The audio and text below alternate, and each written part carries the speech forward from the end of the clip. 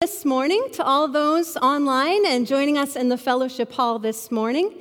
In this series, More Than Just Stories, we're learning how Jesus taught spiritual truths through parables, through stories that he told. And today's parable is the story of the great banquet, and it's a story that Jesus told while he was at a banquet himself. And in this story, Jesus is basically comparing the kingdom of God, the kingdom of heaven, to a party, to a great banquet that he throws at his own expense, and he invites us all to come. And in Jesus' day, banquets like this were massive undertakings. Imagine Great Gatsby big, right? People coming from all over the place and lots of food to be purchased, and servants and workers all brought in to cook and clean and prepare. Everybody working together to pull off this event. And the invitations are sent out well in advance. Save the date. Because something like this does not happen every day. This was an event with a capital E. And in this parable, out went the invitations, and nobody sent back any regrets. So the preparations began. And then on the day of the party, after all the food had been purchased and cooked and prepared, and everything was on the platters and arranged, the landowner came in and he looked around and he gave his approval. Yes, everything is just as it should be. Well done, everyone. Open up the doors. Go and tell the guests. Now it begins. And the servants went out to the guests, and they found out that everybody who was invited had suddenly decided their own agendas for that day were more important. And they all had the lamest excuses. Excuse number one, I can't come because I just bought a field and I have to look at it. Now, what is that about? First, you bought a field without looking at it? Why would you do that? And secondly, after you buy the field, is it urgent that you go look at it right now? Is that field going to go somewhere? Second lame excuse, I can't come to the party because I just bought a team of oxen and I'm going to go try them out. Again, if it had to be today that you were buying the oxen, okay, but what does it matter if you wait a day before you go and work the field with them, right? Every day is a day for work. This is a day set aside to celebrate. And what does it say if you respond to an invitation, well, I'd rather go to work with my new oxen than come to your party, right? The third excuse, you actually might think sounds a little bit more reasonable. I just got married, so I can't come. But we only think that's reasonable because we don't understand the culture. In reality, this one is the worst. This is the most insulting of all. Because in that day and age, weddings were pretty much whole village-wide celebrations. If you were getting married, you were pretty much obligated to throw the whole town a party. It was a big deal. So for that reason, if you knew there was already a big community-wide feast being thrown soon, you're not going to schedule your wedding feast at the same time. And the landowner certainly wouldn't schedule a feast on the same weekend as a wedding in this kind of community. So to send out an invitation to this feast weeks ahead of time and then have this couple tell you on the day of, we can't come because we just got married, that's a major slap in the face because, A, that could only have been a surprise to the landowner if he hadn't been invited to their wedding feast. And B, they knew weeks before they were scheduling a feast that people would feel obligated to attend instead of his. And they obviously didn't care enough to change the date or even to tell him so he could pick a different day to invite the town to his house. And in fact, they cared so little about him, they didn't even let him know that they and half the town wouldn't be coming to his party until the minute they were supposed to be at his party. These people are the worst, aren't they? I'd hate to be the servant who had to go back to the landowner and tell him this news. And the owner of the house looks around his acres of empty party, all prepared and ready. And he says, fine, forget about all those people I invited. I'm throwing open the doors to anybody who will come. Go out and find anybody who had missed the invitation before, all of those who are broken or hungry, anybody out there who knows that they need what I'm offering. And don't just go and give them an invitation. No, you give them an escort. You bring them back here, walk them right up to the buffet line, show them the place where they can sit, and then go out and do it again, and do it again, and do it again until this place is full, until my party is hopping, because I want my house, I want my party to be full of people who truly want to celebrate with me, who actually want to be here with me, who are happy to be called to be here with me, to celebrate with me tonight. And when you think about this parable as a parable of the kingdom of God, for what God is doing for the world in Jesus Christ, it really makes sense, doesn't it? Who likes to throw a party for people who don't actually want to be with you? Nobody that I know. The gift of saving grace, of eternal relationship with God, has been prepared for us by Jesus. Jesus himself paid the price to invite us to the party of heaven in relationship with him. But as Jesus himself often points out to the Pharisees, he knows very well that it's only the sinners who know they are sinners who are going to come in first, because they're the ones who are going to actually let themselves be escorted in, and they're going to sit down with eyes wide in wonder because they know what a joyful and amazing gift it is to be invited to be here and to be here with this generous host. They take joy in accepting the invitation. So there are two things that stand out in this parable that I think we need to hold on to and wrestle with in our own lives. And the first thing is the question, who are you in this parable? You have been invited to the feast of heaven by no one less than Jesus Christ, the Son of the living God himself. Have you RSVP'd yes? And do you want to come not only for the party, but also for the host?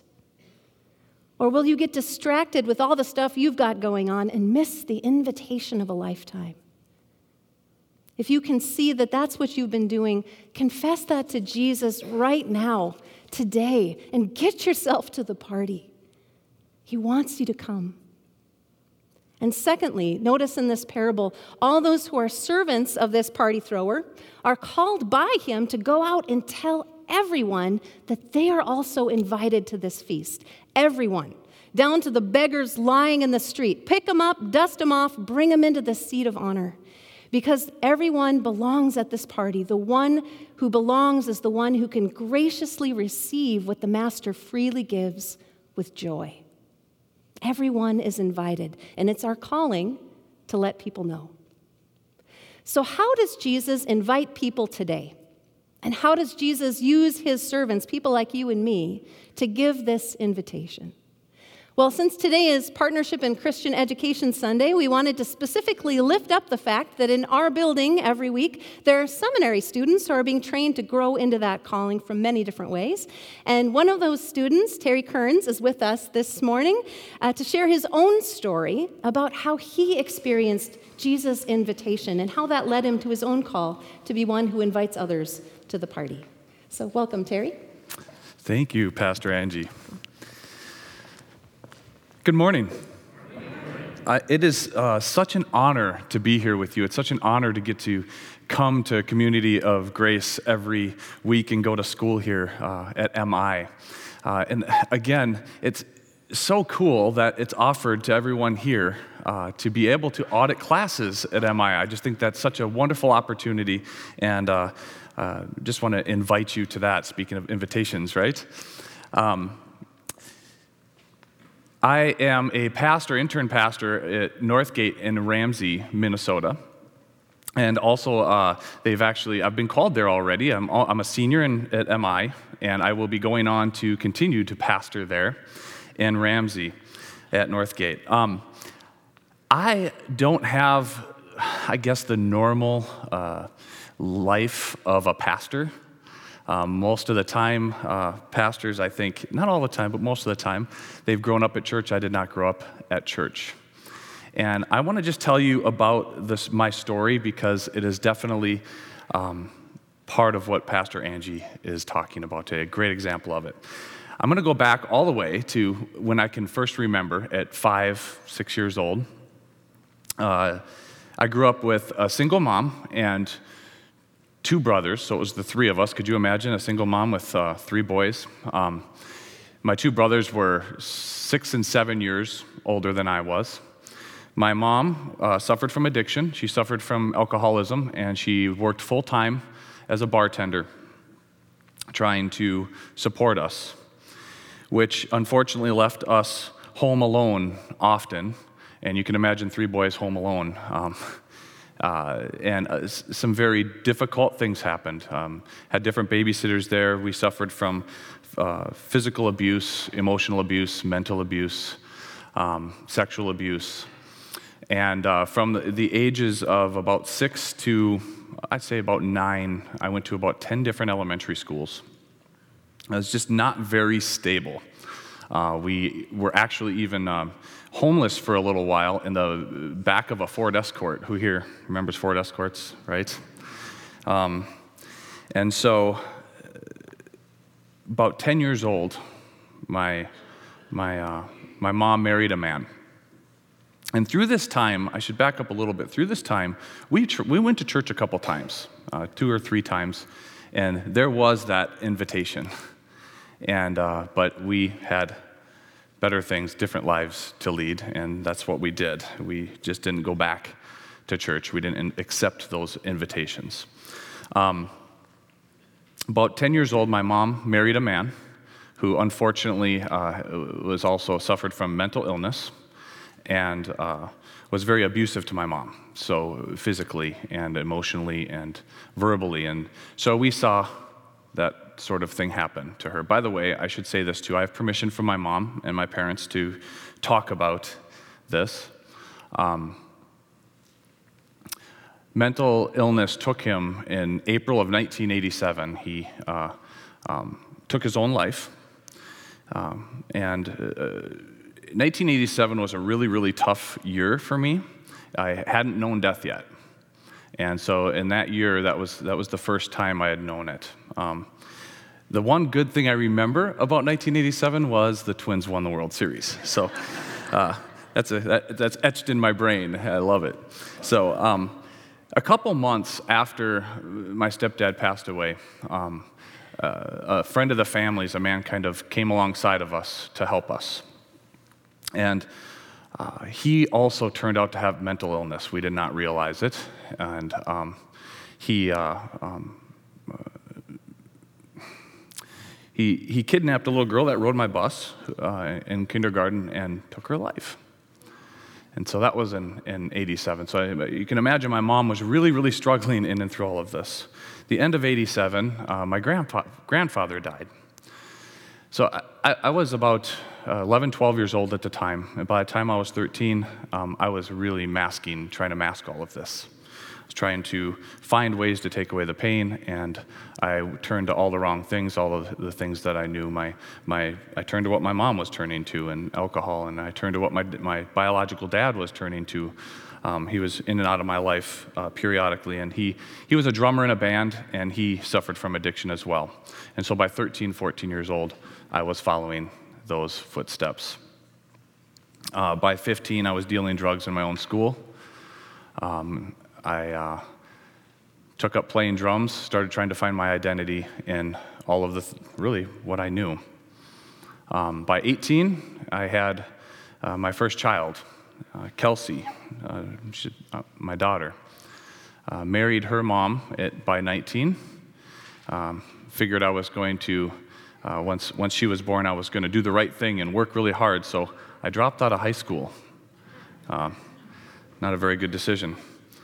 But I really wanted to do the right thing. I wanted to change life. I wanted to have a better life for my daughter than what I had. It didn't work out that way. I continued to not. I want to say that there was times I thought about God. I went to church those few times. I thought about God, and that invitation was sort of there. I didn't really know what that meant. I didn't know Jesus. I didn't know who God was, but the invitation was still there.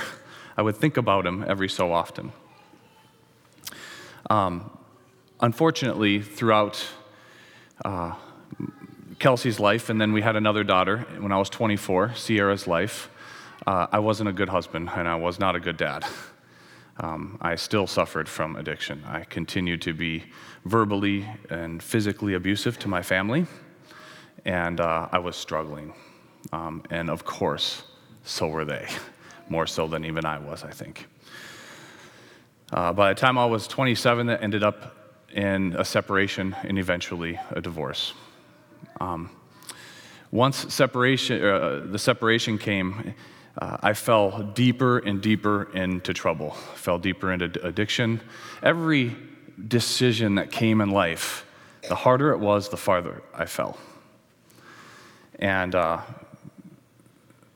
fell hard when the separation happened. I went out, I charged up all my credit cards, partying, maxed them all out, took cash advances, and eventually lost everything, including my kids, my family, lost everything. Once I lost everything, I fell into the deepest, darkest depression I've ever known, and I pray I ever will know. I ended up on the couch at my dad's house for about a month and a half, and I didn't move. I used the restroom, and I think I took a few showers maybe in that time. And my mom, my stepmom, I was talking to somebody earlier, actually, I gotta say this, and he talked about step-parents. They're actually bonus parents. I was talking to, I think, Tim out there, and he said that bonus parents, that was a really good way to look at it, because that's what she was.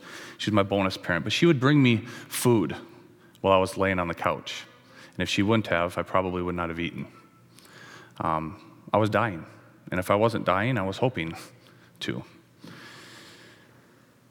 Eventually, after about a month and a half, I said, all right, that's it. I'm going to pull myself up from my bootstraps. I'm going to make this work. I'm going to start living life. And yes, I thought about God a few times, but I didn't go towards him. I went my own way. I joined a band as a drummer. I fell deep right back into everything I was doing to begin with. In that time, I met my girlfriend, Tiffany, fell in love with her.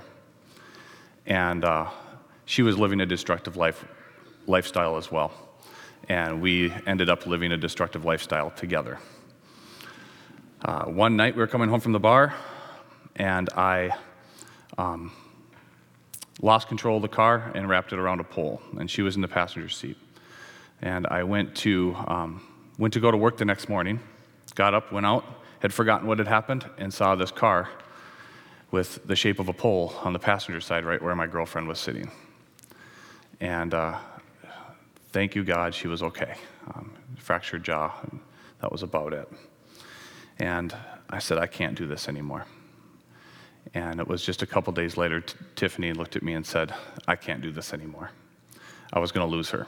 And so I decided I needed a change. And I said, God, if you are real, if you are who you say you are, you're going to help me. You're going to help me out of this absolute mess I'm in. And I started to go to recovery groups, which landed us at a church out in Ramsey, Minnesota. We weren't going to church, but I was going to the recovery group at that church. After a couple of months, I just felt this tug to go to church. So Tiffany and I went to church. And that was the beginning of a very different life. We walked into church, and there was a community of people that looked very, very different than anything we had ever known, and a community that invited us into their community, and they knew nothing about us. I can remember several times, and I don't know if Tiffany felt this way, but I know I did. If they only knew who I am, if they only knew, they wouldn't be so inviting. That's what I thought. A couple months goes by, and I'm sort of telling people a little bit more and more about my story. End up in a leadership meeting about mentorship. And this guy, Dave Heinrich, was teaching the class, and he was all done teaching, and he walked by me and Tiffany, and I looked at him, I says, hi, Dave, my name's Terry. It's nice to meet you. He says, hi, Terry. And I'm not kidding, I looked at him, will you mentor me? And he did. 3-4 years of meeting almost every week. And he walked with me, and I continued to go to church there, and I continued to tell people my story, and they continued to love me even more. And this was the invitation to the kingdom. Like, this was the kingdom. You guys know that? The church is the kingdom. And I got to be a part of that. And it was with all of my junk. It wasn't get myself straight. and get myself better and come in. It was come on into the kingdom and it'll become you. And it's done that. It still is doing that. And so he walked with me, and this community turned into my family, our family. We got our daughters, custody of them, and then we had a little boy. His name is Tristan, and he is now 10 years old. My other daughter's 20 years old this week. She's in college. Another one's 24 years old. She's a first grade school teacher. And 2 grandchildren. She's married in March, and we have two grandchildren, beautiful grandchildren, all of which are in the kingdom, you guys. And my mom now greets at our church. She's in the kingdom. And my sister, who I didn't mention earlier, on my dad's side of the family, there was no church, no kingdom for her, no kingdom for my dad's side of the family. She sings on the worship team at our church now. And one of my brothers, who went through all that abuse with us. Unfortunately, he passed away a year and a half ago, but before he passed away, years before he passed away, he was invited to the kingdom. My other brother, he is still living a destructive lifestyle, but calls me and says, "Terry, please pray for me." He's invited, and I'm hopeful that he's going to take Jesus up on that invitation. The kingdom broke through to my family by invitation, one person at a time, and our lives have never been the same. It's beautiful. Jesus wrecked our lives. I'm a pastor. What? You know?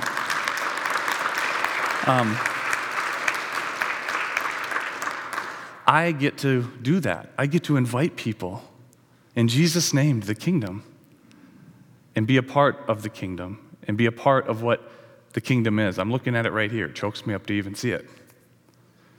Because if it wasn't for the kingdom, I wouldn't be standing here right now. So, blessings to you. Thank you for having me.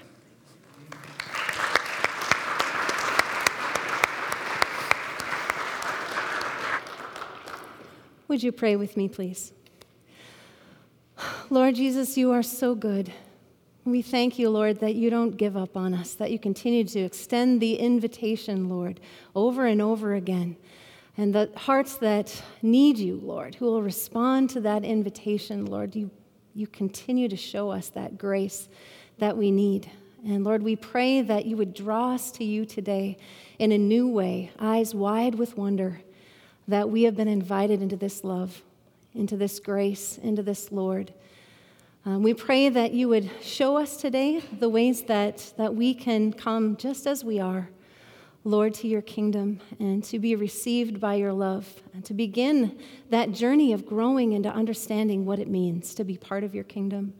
And we pray, Lord, that you would continue to plant on our hearts those people in our lives, those names for who we worry and pray for, those people who we desire to know what we know of you. We pray, Lord, that you would use us as your hands and feet, as inviters of the kingdom, in any way that you call us to. Lord, we pray that our hearts would be open, to be nudged by your Holy Spirit, to keep on inviting others to know the grace that's only found in you, Jesus.